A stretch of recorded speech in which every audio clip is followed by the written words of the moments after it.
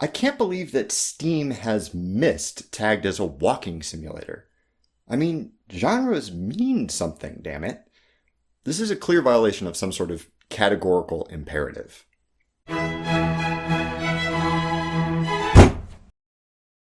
Why is a raven like a writing desk? It isn't. Ravens and writing desks have very little in common, really. There are many different ways to group things in the universe, some of which might include both. You might find a raven and a writing desk next to each other on some exhaustive list of things made of matter, things made of organic cells, black things, maybe. But some of those groupings seem like they're built on more of a shallow, surface-level resemblance, rather than any deep connection between the members of the group. When I gesture at a set of particular things and say, all these things are black, I've certainly created some sort of meaningful classification, but it seems arbitrary and not particularly useful. While saying something like, all these things belong to the taxonomic family of Corvidae, well, that seems like it's getting at something deeper and more substantial. The philosophy of natural kinds has some overlap with the idea of universals, which we've talked a little about before. Plato's framing of the concept is still a compelling way of thinking about it. If we imagine nature or the universe like a Thanksgiving turkey, stay with me here, we could pick up a very sharp knife and cut at it any which way we please. But the goal of a good butcher, or philosopher, or scientist, or programmer, is to carve nature at the joints, to pick out particular conceptual slices that follow or echo some deeper underlying structure and break the universe into genuinely meaningful bits rather than arbitrary ones. We don't want a hack job that gets us a little meat, half a wishbone, and a bit of the table. We want a drumstick. No more, no less. Take the chemical elements. Helium, carbon, potassium. These are generally taken to be a paradigmatic example of natural kinds. We could group atoms along any arbitrary boundaries we might imagine. I could say atoms to the left of me, or atoms that existed before 1918. But we find that grouping them in terms of atomic weight and electron count seems to be particularly fertile ground for successful inductive inferences, for guessing certain properties that we expect to appear in each member of the group.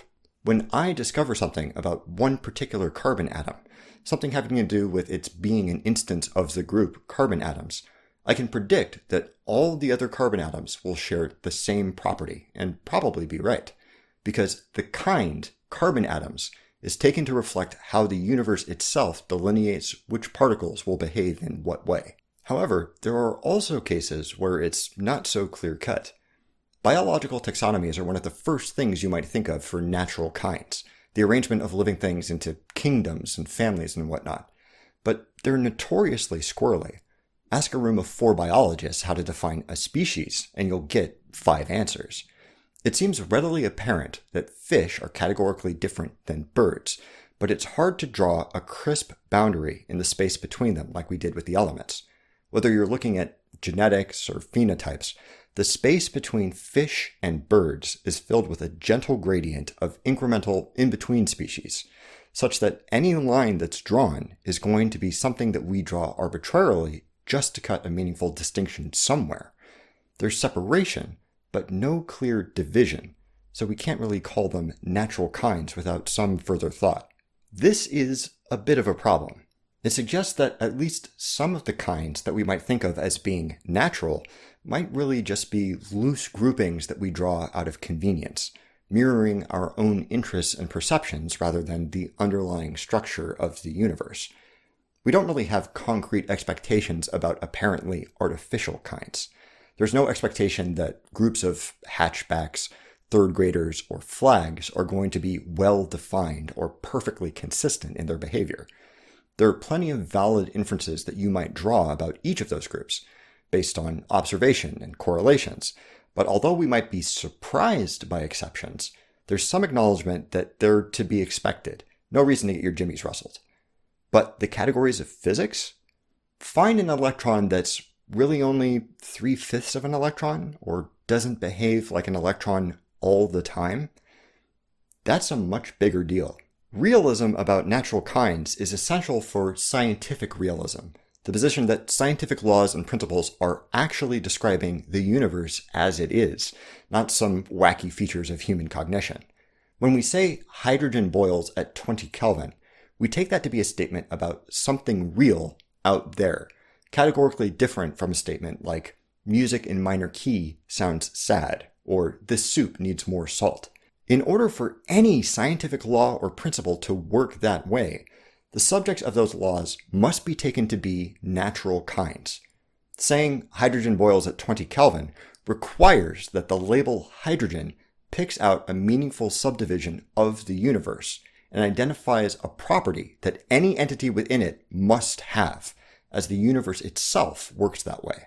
Taking another tack, we might reject that natural kinds actually exist in any objective fashion, instead embracing a position called constructivism, which treats them more or less as human inventions, or constructs, same as groups of hatchbacks or flags. They're not real categories in any sense. They don't call out any aspect of the universe that has any significance outside our heads.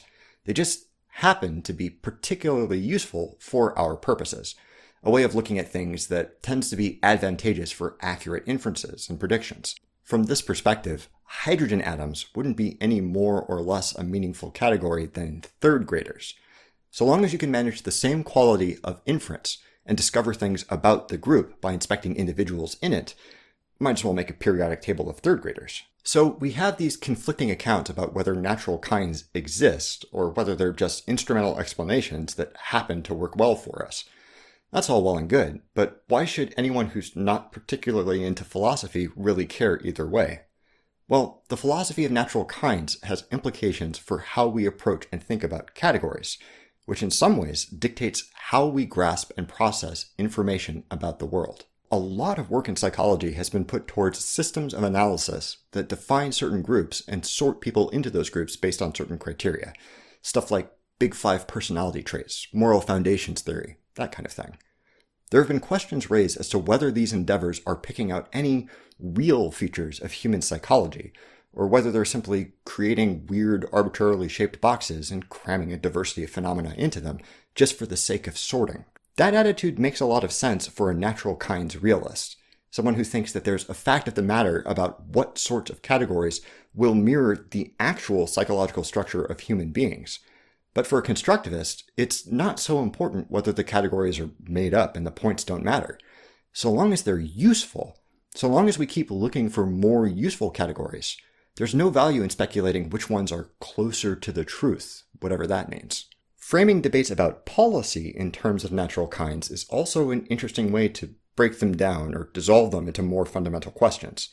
I'm sure that if you think of your favorite political controversy, you might be able to see a glimmer of the realist-anti-realist debate somewhere at its core, a dispute about which ways of breaking up the world are how reality is, and which are just useful ways of thinking. Can you think of anywhere else the concept might be applied? Please leave a comment below and let me know what you think. Thank you very much for watching. Don't forget to blah blah subscribe, blah share, and don't stop thunking.